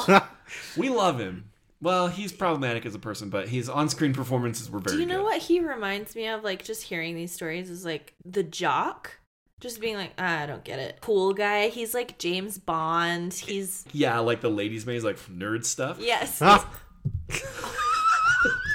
We just... It's him. Sean Connery. I'm being haunted by Sean Connery. It's also like, it's one thing to read the Matrix script and be like, what is this nonsense? I can't see what you're trying to say, but like Lord of the Rings has been around for like 50 years. And he's just like, what the hell is this? George R.R. Martin, who wrote Game of Thrones. I found a quote from him about Gandalf's death in this movie. And then Gandalf dies. I can't explain the impact that had on me at 13. You can't kill Gandalf. I mean, Conan didn't die in the Conan books, you know. Tolkien just broke that rule, and I'll love him forever for it. Because the minute you kill Gandalf, the suspense of everything that follows is 1,000 times greater. Because now anybody could die. Of course, it's had a profound effect on my own willingness to kill characters at the drop of a hat. He took that to the extreme. He really did. Oh, you like this entire cast? Gone. You want to? Oh, you like this cast now? Gone. And like same way with the Game of Thrones, where you're like anyone's expendable, and now there's like actual suspense. That's kind of how you feel. You don't know, yeah. Yeah, you're like when Boromir dies 30 minutes later. Yeah, so you're like gives it stakes, like actual, instead of them just like walking through killing all the bad guys and they're fine. Anthony Hopkins was a backup for Bilbo. Okay. I think he'd be fine. Yeah. I don't really like Ian Holm. I think there's something a little too sinister about him. I could, yeah. But Martin Freeman is pitch perfect casting for Bilbo. When they cast him, I was like, that's great. But there's something a little too mean about Ian Holm. I seem to remember incorrectly. I thought that scary part where he like lashes out is like was in the Shire. That's like a Dark Knight thing where you know that the dead Batman's gonna hit the window. That's where I know the exact beat that it happens, and I always just kind of like watch. There's someone who's not very familiar with the movie. Did I do anything? Oh, you jumped. Because I remember that part when I was younger being so freaking scary, but I thought it was in Bilbo's house. I don't know why I got those mixed up. It's so great because that's another thing too. Like you'll see this with Gollum, but the idea is that the ring slowly like changed Gollum's form into what he looks like now. So like the idea is like that's what Bilbo would look like over time. It, yeah. And it's so freaky. I think they made like a mold of that face or something. Yeah, that was a good scare. There was another one I jumped at. I don't remember. It's when the troll comes around the corner. And I knew it was coming. It sets it up. Like, you're pretty aware it's going to happen. Can I actually pick a nit right there? You can, please. One of my biggest pet peeves in a movie is when a character... It's one thing if the other characters in the movie think someone is dead, but they really almost try to fake out the audience. Did at any point... Has anyone watching this movie, when that troll stabs Frodo, think like, Frodo's dead? Yeah. Who would honestly think... You know what I mean? No one... Maybe. I don't know. But like, who would actually think he's dead? Like, why are we going through this whole... We're going through all the motions of like the grief and like the slow-mo when I know that it's just going to be revealed that he's not actually dead. That's something that bugs me so much in movies. And you know that he's wearing the like chainmail situation, right? Yeah. So unless you forgot. But it just was like set up just like 20 minutes before. In that same moment, right before the troll dies, he like takes his finger and like does that with his like pulls down his lip, like kind of like he's being like, oh, duh. No, do you know why he does that? No. It's because right before that happens, Pippin is still on him, stabs him one time in the neck, and then he like jerks back out of pain, and Legolas lands one in his mouth. Oh. So he's like trying to like, like hit it out of his mouth, and then that makes more sense because thinking he's just like, I'm dumb takes me right out of it. Can I tell you something I love about the action in this movie too? Let me explain this. I want to ask you what you thought about the action because I know you're sometimes half and half on it. Mm-hmm. I thought the action is so expertly filmed because it's so clear, right? You know exactly what's happening, and like it has good space, like you know where everyone is relative to each other, and it's not just action for action's sake. It reveals character. How the characters are reacting in the moment reveals something about them. Whether that's like Boromir or Aragorn interacting in the cave, or like Merry and Pippin like getting up courage to like jump in, like the hobbits like and then like running into the fray even though they're just like vulnerable people. Even just how in that battle in Moria, in that tomb, they're slowly learning to be a team and work with each other. Mm-hmm. It's not just action for action's sake, which you could argue maybe like the squid thing is because they need something right there. Sure. But this is like so stupid. I think it's fine, but it's also it's whatever. It's got to force him into the cave. Sorry I said it. Yeah. We're just pissed. What? Get out. It's serving the story, and even at the end at Amon Hen when they have the big fight with the Uruks, that also is them like as a team, or like Boromir as part of his redemption is saving the hobbits. I've always just liked action, so I think I just liked it anyway. But now I realize I'm like, no, in the moment, what were you thinking of the action? Did you like it? Was it whatever? I also noticed how they were working together as a team, specifically when they're jumping onto the stairs. Oh, yeah. And it's like any one of them could have gone further. And like maybe in another movie, but they just are like waiting they for like each other. Very much care about each other, and they care about this common goal. Yeah, that I like how they have like interesting pair-ups of different characters helping other people out. Yeah, you feel like the camaraderie. I guess. Oh man, that part is like my heart seriously just pounded. And then the orcs start shooting at them. It's just like, oh, this is relentless. Here, man. Yeah. There's some badass moments with Legolas.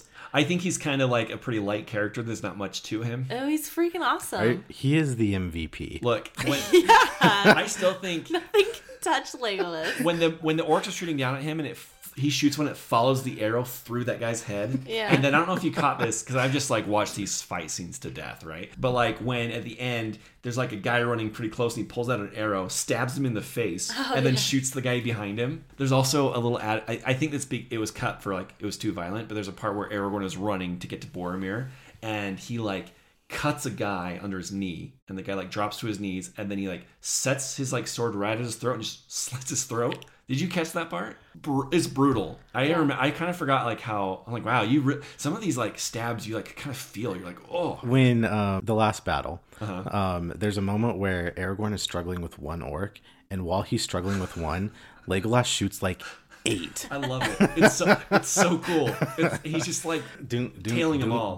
Something I wanted to circle back to though before I forget. Yeah. Was the plural of Uruk-hai. Could you say that again? The Uruks. Okay. Interesting. Uruk-hai or the Uruk, or like Uruk is it's Uruk-hai. Uruk-hai. But they are like the ones that Saruman grew.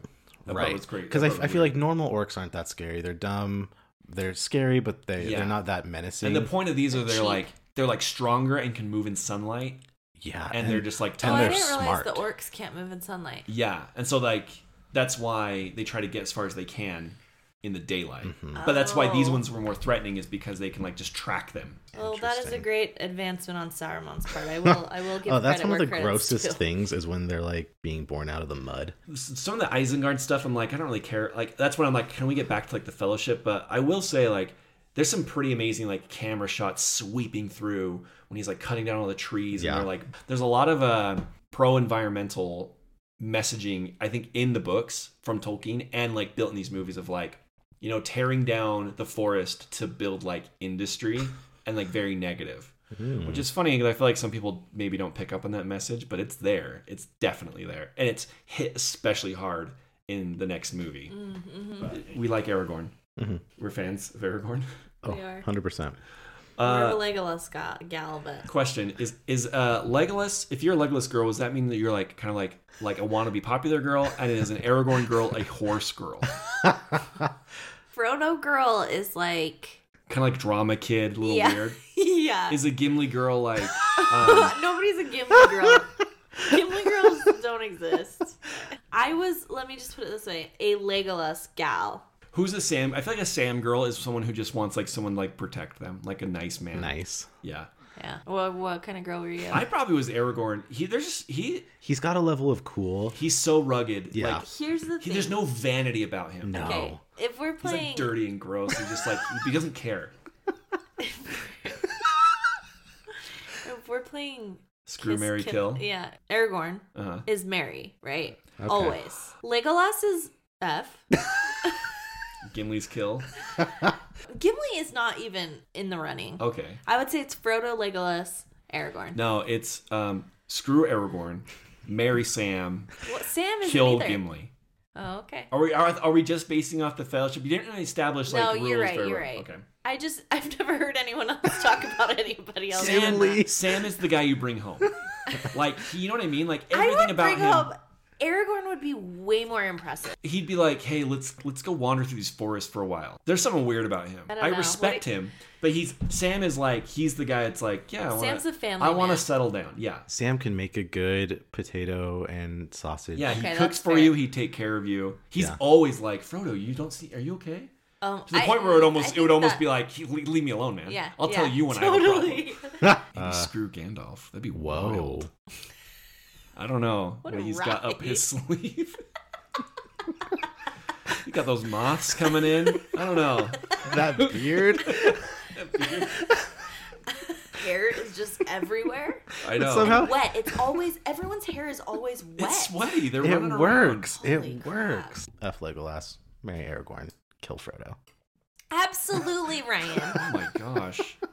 Absolutely. He's gonna be a king. I think we all lose Gimli. That's Gimli's fine. Gimli's your comic relief. It's trying too hard though. Pippin is a natural comic relief. Fair. Also, there's a whole almost hour I feel like where Legolas doesn't have a line, and then his only line on the mountain, or it's like when they get to the cave, is just a diss to Gimli. Why doesn't that surprise me? Did you like the dwarf elf? They hate each other. You caught that? Yeah. Elves are supposed to be very lightweight, like they don't weigh anything. He's like walking on the snow next to them. He's so cool. He's cool. He's awesome. Nobody's marrying Legolas because he's going to leave you and go off with the elves, right? That's why none of us picked him. Actually, you know, I don't. This isn't spoiling anything. I don't really know what his fate is. Well, But neither actually, do I. I think I do know what it's supposed to be, so maybe I won't tell you. Okay. Well, that's what I would assume, so I would say no to any sort of marriage proposal from him. But if you had to Here's pick the thing. Aragorn, No, you want to marry Sam. Because Sam's Okay, a good guy. No, Sam's not in the here's running. why you don't marry Aragorn. He feels a little drama. He's like kind of a drama queen. You know, those people that they live for the drama of relationships, but if that fire ever went out, they wouldn't know what to talk about. He is defined by his like, I love this elf, but it's not meant to be. That's like his entire thing. To the point where he's like singing that song. Frodo's like, what song are you singing? He's like, oh, that song? It's just about like my same situation, I guess. Like that's his whole thing. I can't marry Sam because he's not in the big three. Well, okay, well, sure. If you've got Aragorn, Legolas, and Gimli, it writes No, itself. Frodo, There's no nuance. not Gimli. Why is Frodo in there, but Sam's not? Because he's the literal main character. Well, the literal main character, the titular Lord of the Rings, Titular. is Sauron. Fair enough. Okay. All right, Aragorn, I want to tell you a little bit about the casting of him. Yeah. They offered it to Daniel Day-Lewis, who turned it down. Nicolas Cage also declined from family obligations. Vin Diesel also auditioned for it. He wasn't ready. Oh. Viggo Mortensen was not the first person cast. It was a guy named Stuart Townsend. Was cast as Aragorn. A couple days into shooting, the studio was like, I think he's too young. And then a few days in, Peter Jackson agreed. This is like, in my mind, probably the same ranking of like Doug Ray Scott having to like drop out of X-Men as Wolverine and recasting Eric Stoltz from Back to the Future. It's just that's heartbreaking, man. You think you got it. You know what I mean? You're shooting. Oh yeah, that's tough. Yeah.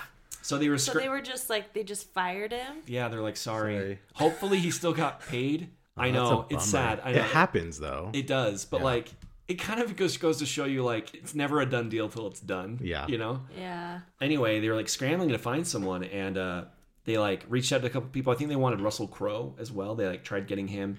They reached out to Viggo, who almost didn't take it, but his son convinced him to. And then he flew to New Zealand, read the entire book, like, all 3 books on the flight, and, like, did, like, a crash course training in stunt fighting. And, like, his first thing that he did was, like, film that fight against the Nazgul. And by all accounts, the crew just loved the hell out of him. He's kind of like Aragorn, where he's like salt of the earth, like a real, true, normal guy. He would like mend his own costume when it would rip. And like everyone just like loved him for it. Like he would carry around his sword just around town, just at all times. He like loves horses. He like bought a bunch of the horses from the movies. His horse that he rides was like he bought, and like that's his horse. Anyway. Yeah, real horse girl energy. But like he is like a ranger of the north. That's like he really kind of is. Oh, this is only strengthening my argument for Mary. And Boromir, they offered it to Liam Neeson, who declined. They also considered Daniel Craig and Russell Crowe. All of those I think would have been okay. Actually, yeah, I think they all would have been. Yeah, I like fine. I like all of those actually. But I like Sean Bean as Boromir a lot. Yeah, except I see his face and I just think of National Treasure for some reason. Oh, really? That's the first thing that I think of. Oh, yeah. That's funny. I'm not very familiar with those movies, so I always just think of Sean Bean as Boromir. But did you know that like a staple of Sean Bean movies is that he always dies? And there's like a super cut of Sean Bean deaths in movies, and he has gone on record in saying this was his favorite death. I just think he's such an interesting character. Yeah. But I love the dynamic between Aragorn and Boromir. Yeah. And just like how that grows over the movie, where like Boromir resents him and what he means. You abandoned Gondor, and like my father, we've been like doing just fine without you. And then like over time, then like in Lothlorien, where he's like, have you ever seen it, Aragorn? White Tower of Ecthelion, glimmering like a spike of pearl and silver. Its banners caught high in a morning breeze. Have you ever been called home by the clear ringing of silver trumpets? I have seen the White City. Long ago. One day, our paths will lead us there. And the Tower Guard shall take up the call. The Lords of Gondor have returned. Anyway, and there's like a lot of those extra scenes that I feel like gives weight to that and makes him more a well-rounded character. Like he's not an evil character, and I like that a lot of redeeming things about him, like when he's sparring with the hobbits and like they're rolling around and laughing, and like he's always like looking out for them, like very protective and truly horrified when after he like realizes like what he did to Frodo. Yeah. And I think he does a great job as being human, because totally. we have hobbits who are hobbits, we have a wizard, we have a dwarf, we have an elf, and he's human. Yes, so flawed. Yeah. And I don't know how much you remember of the later movies, Courtney, but you'll find out what his deal is, like why he is the way that he is. Because you meet his family, right? Yeah, you meet his brother and his dad. What would you want to be? Like, of all those characters, not the characters, but like species. I don't know. They all have like, I was thinking about this. The elf is the only one, right? But I was thinking about this, and I was like, all of them have like, except I don't feel like you get to see enough of Gimli. Really? You don't want to be a dwarf. No. Yeah. I mean, all of them have like interesting things that help them. Like the hobbits are really small and they can hide. And they're really scrappy. Like they can just kind of find what's around them. The elves are obviously just the elves. I mean, like you're immortal, you're elegant, multilingual. But you could be like a wizard and you could speak languages. Being a wizard would be pretty cool. But a wizard, you're just like hanging out. I think, well, I don't know. I'm torn between, the elf would be very cool. I'm also very like drawn to like hobbits are homebodies. I know. Honestly. Like they're just like, hey man, I just want to live here. Like the vibe of the Shire is just like, I got my pigs and like, I'm just, Yeah. I'm like, I want to enjoy life and I'm taking it easy. And that's what I'm all about. Honestly. Yeah. Gandalf's like a hobbits are vagabond. that. He just like roams around. And it's like, he is solving everyone's shit. He is constantly, like, especially in these movies, he's just like, oh, okay, well, now I gotta do this. And now I gotta go to this now. And, like, he's solving everyone's problems. And that would be very stressful. That's true. I would either go hobbit or elf. Those are the options. Totally. Men are okay in these. I mean, They're fine. men are fine. Well, we are But that. if you're gonna be a man, you might as well be an elf. True. Like, Yeah. Maybe you have this. I remember reading a while back when I watched this last time, that they messed around with a few different people narrating at the beginning. They did, yeah. And finally landed on her because she's kind of like ever being like, she's been around. Yeah, so they even like, they at one point just jumped right into like Bilbo writing his book and talking about hobbits, but they were like, we need something to like set the story. Like, and that's where they landed on. Yeah, at one point I think they had Gandalf maybe doing it. I think Gandalf and then maybe even Bilbo. Yeah. And they liked Galadriel felt timeless and that she would have seen these events She'd too. been Her there. narration feels very like old. Yeah. You know what I mean? And like ancient. I, for the most part, hate like exposition dumps like that.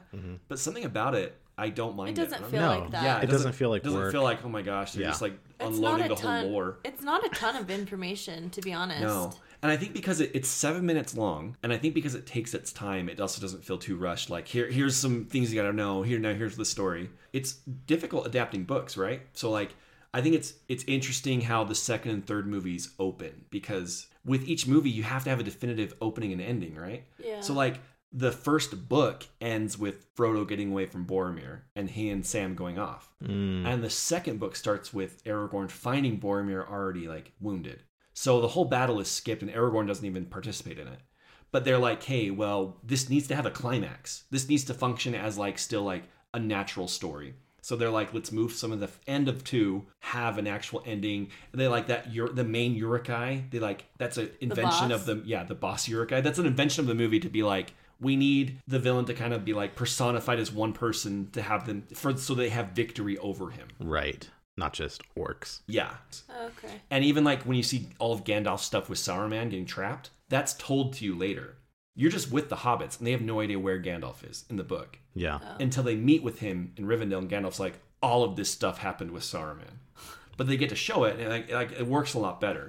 Guess what? Saruman, not good. Yeah. Wow. When he is what. spinning, there's something so haunting about it's that. like unnatural and it's weird looking. Yeah. He's like at an angle and just spinning in a circle. Here's the thing though, and this is like something where it's just like the first scene you're basically introduced to him is when he like betrays you. Yeah. So it's not like you're really like shocked. Oh no, we lost our friend. And also he comes out just like bellowing. Well, he also like his tower looks menacing and evil, and he walks down looking creepy as fuck. Yeah. And you're just like, well, that guy's probably a Are bad you guy. good? So then in 5 minutes when he's But he's like, wearing white. when he's like, by the way, I'm evil, you're like, of course you are, look at you.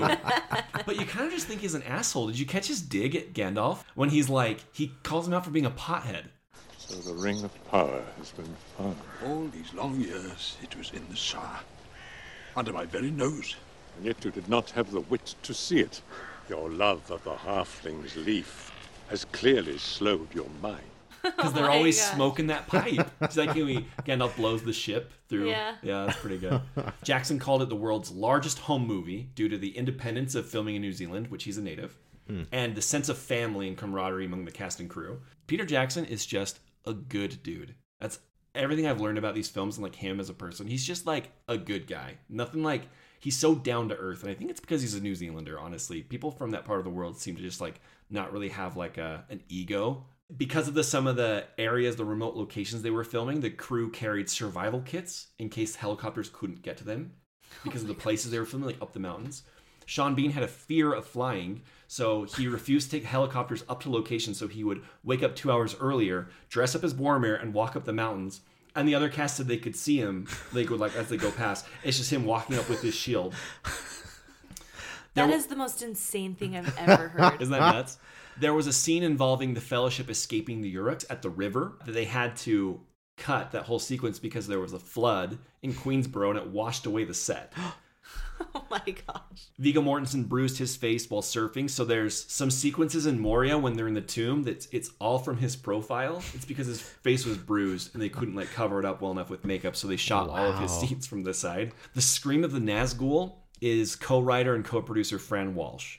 That's her actual scream, is the Nazgul scream. Oh, it's so terrifying. Oh, can I tell you something weird, too? So the part when the Nazgul are converging on the hobbits, by the way, that part's so scary because they are so tiny and they are so big. Yeah. Especially as a kid, that's relatable. We were like... You're small. The lyrics of like the song, the music that's playing, the translated lyrics are, "We deny our maker, we cling to the darkness, we grasp for ourselves power and glory. Now we come, the nine, lords of eternal life. The earth groans, and the wind is crying." Oh. Isn't that creepy as shit? Oh my gosh, yes. There is a cameo in this film. One of the elves is Brett McKinsey, one of Flight of the Conchords. I forgot to watch for him. He is a New Zealander. He gets a line in the third movie because so many people noticed him. They came up with a fake name for him, which is Figwit, which stands for Frodo is great. Who is that? The guy who's in the main Uruk, the makeup and prosthetics, his vision was so impaired by the makeup that he couldn't pull any of his punches when he fights Viggo Mortensen, so he's just like laying into him. And the part when like Viggo stabs him in the knee and he pulls it out, he accidentally didn't mean to actually throw the knife the way that he did, so he's actually throwing the prop knife at Viggo Mortensen, who actually bats it out of the air. Oh my gosh. Whoa. So it's great, man. That part where he licks the sword or the knife is so creepy. That is actually, that little clip is extended. They cut that out, I'm sure, because of like rating stuff. But that part is nasty. Yeah. What about when he stabs him and he just like grabs him and is pulling him closer? You're just like, you're so scary. All right, the movie was released December 19th, 2001. It's 91% Rotten Tomatoes. It made $888 million. It was a phenomenal hit. 13 Oscar nominations, including for Best Picture. It won 4: cinematography, visual effects, makeup, and original score. Wow. All deserved. Yeah. All on all accounts. Those are incredible, especially the score. As we've talked about. Especially the score. Makes me cry. It's amazing. Did any of the characters get nominated for like acting? No, I don't think that any of them did in any of the movies. That's weird. Yeah. Well, for some reason that kind of... I feel like they would, like, today. I think you're right. And I think especially for the third one, because the third one wins Best Picture.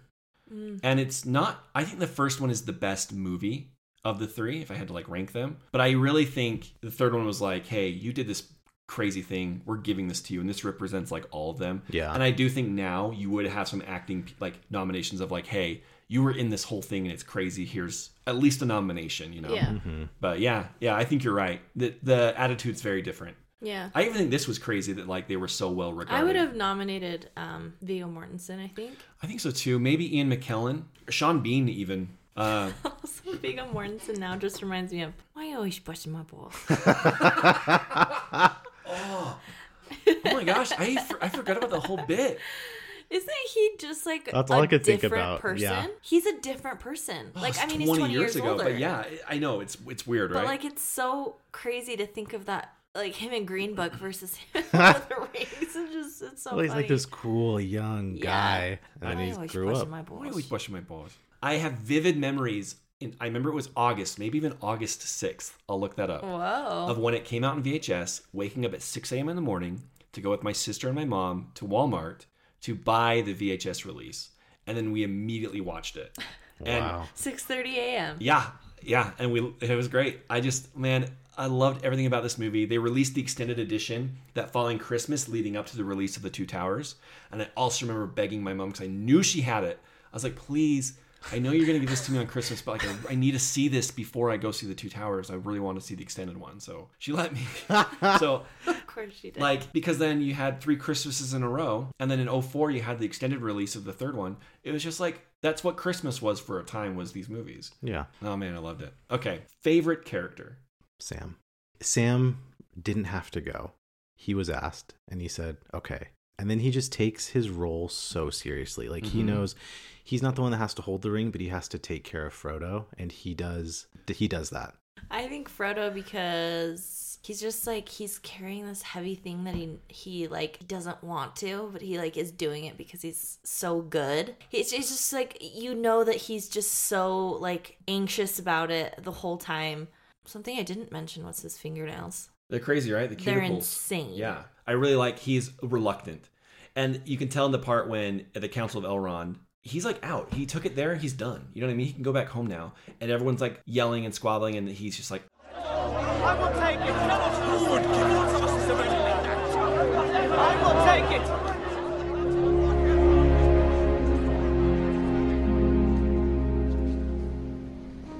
I will take the ring to Mordor.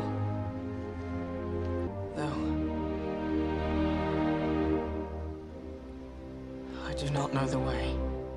He's like so good. I don't know if I would do that. Yeah. And then him being like, I know what I have to do. I have to leave everyone to go by myself. Is it with him because he's not gonna get, I mean, like, I know that it starts to weigh on him and like he starts to get kind of weird.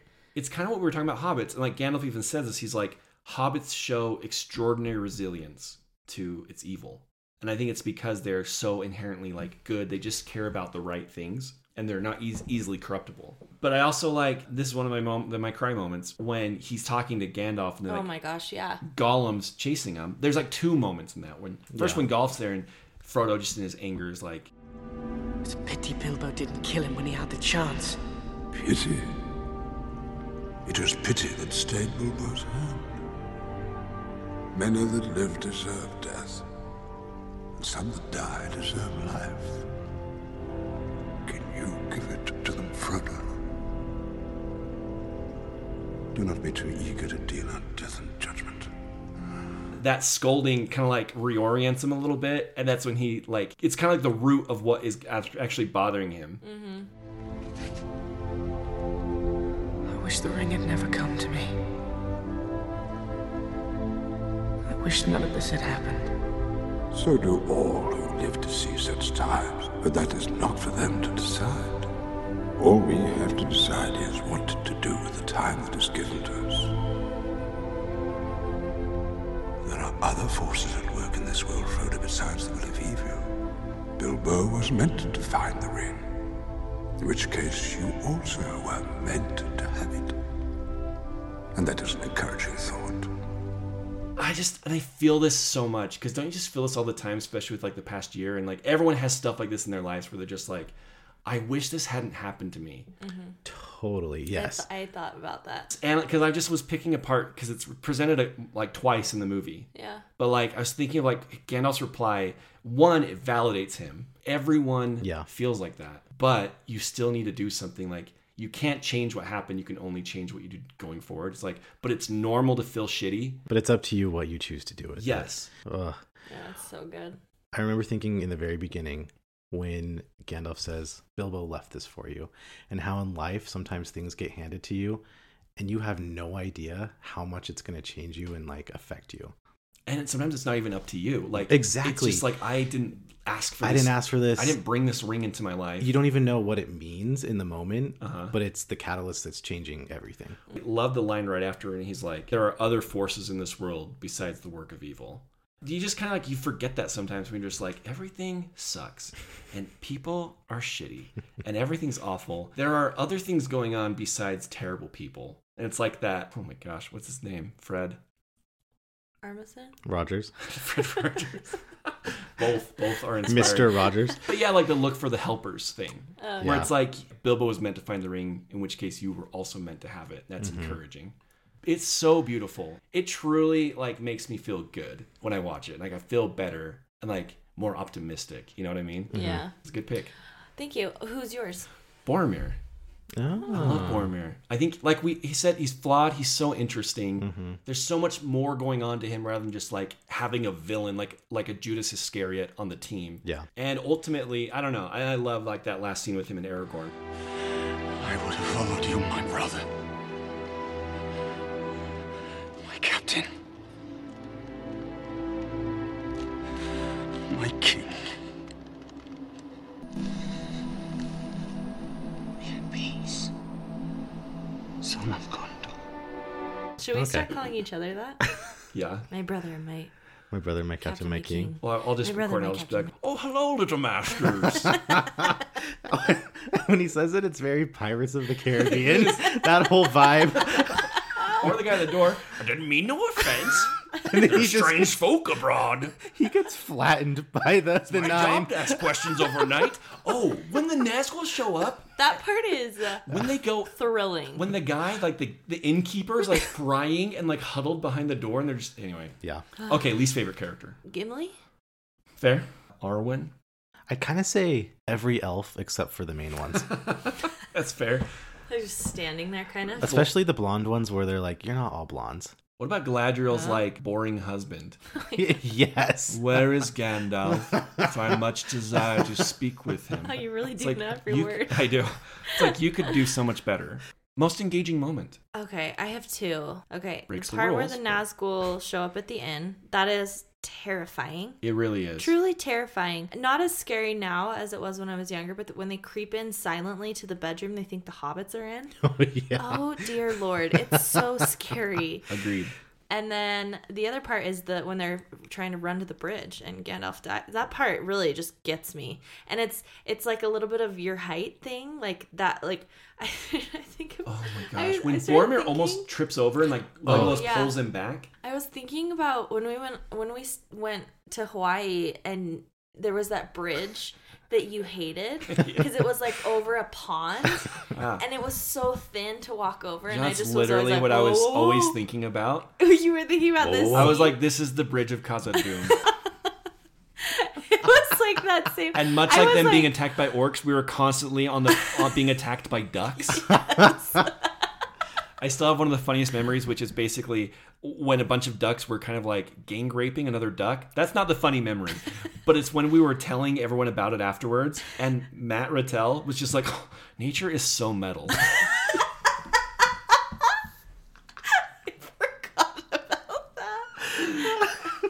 It was so funny. They were totally just metal. And like the one duck was like, and we were like, do we help it? Like, Yeah, like, it was there's stressful. Like, there's like feathers going everywhere. It was like, it was really upsetting. Yeah, it was the worst. Just Yeah. on this like beautiful resort in Hawaii, just these stupid ducks. I did think that part's very engaging because it's so nerve wracking. Yeah, that's a great pick. I guess I have two as well. I guess two's the thing now. Let's do it. I'll pick two. I love the whole, like, the shots and the scene of Arwen carrying Frodo and the Nazgûl chasing her. Okay, yeah. I think that is so cool. And the camera's like above them, and you can kind of see how the Nazgûl are like around her. Well, when like one by one they keep adding to it till there is that big shot of, like all 9, and you're like, oh my gosh. And then she gets to the water, and the water becomes like horses that trample them. Yeah. I think that's so cool. Yeah. Give up the halfling shield. If you want him, come and claim him. And maybe this next one is cheap, but pretty much everything that happens after Frodo takes off the ring, after Boromir tries to hurt him, it's just fire from then on. Yeah. Like everything that's happening, it's wrapping up, but it's like you don't know what's going on. Totally. That's great. I actually picking basically two of yours, and they're basically extended sequences, like from when Frodo and Gandalf have that conversation in Moria until they get out and after Gandalf's fall. and they're just like sobbing the Oh, reaction. yeah. That death scene, like their reactions to it is heartbreaking. Sam just weeping. You know what I mean? Yeah. Oh. And he's just like, give him a minute. Yeah, and Aragorn has to like, he's like, I'm the dad now. I have to be like the mean, like I'm worried about us surviving now. And then like you just said, from the Boromir attempt to take the ring all until the end, there's just so many beats. And like particularly the one that always affects me is when Merry and Pippin are like, Frodo! Hide here, quick! Come on! No! Baby!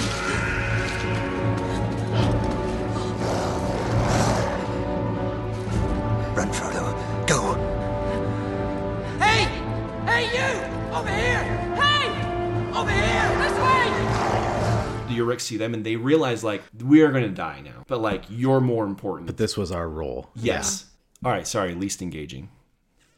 I don't love Rivendell. Pretty, but it just there's a lot of this is gonna make me sound stupid, but there's a lot of talking and not a lot of like exciting things going on. That's fair.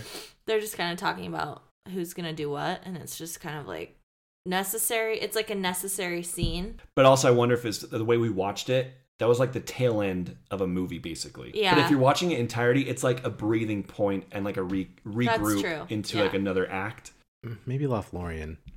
Okay. Because I'm like, we've kind of already seen elves at this point. Mm-hmm. Yeah, Lady Galadriel. When Arwen first shows up to get Frodo, and it's just kind of slow-mo, and she's like, even when he's like freaking out, she's like, don't give in, not now. I'm like, what is this? You just met this guy. Some of the Arwen stuff loses me, and like mostly the Isengard stuff, except for when Gandalf's being prisoner, I like that. Yeah, that's but when wild. it's just like, all right, let's catch up on how Evil's Saruman's going. business is going. That's true. Isengard's And like, I get it's boring. necessary for the plot development, like for like plot. Yeah. But anyway. All right. Crying. Did we cry? Did you cry, Courtney? I cried once. Yeah. You cried once. What was your one cry? The second time that they have the conversation about you have this time and what are you gonna do with it, That and part's then he really just good. goes for it. Like he just like And the music is like swelling. It's Yeah. like, go do, you can do it. and then continuing on when Sam goes after him. That whole part it made me cry. That's a good one. My captain, my brother, my captain, my king. And then really just Sam got me this time. As soon as Sam gets in the water, water. Go back, Sam! I'm going to Mordor alone. Of course you are. And I'm coming with you! There was just moments where I was like kind of sort of constantly sort of crying. The one that like initiated it was when Aragorn is like, I swore to protect you. Can you protect me from yourself? Would you destroy it?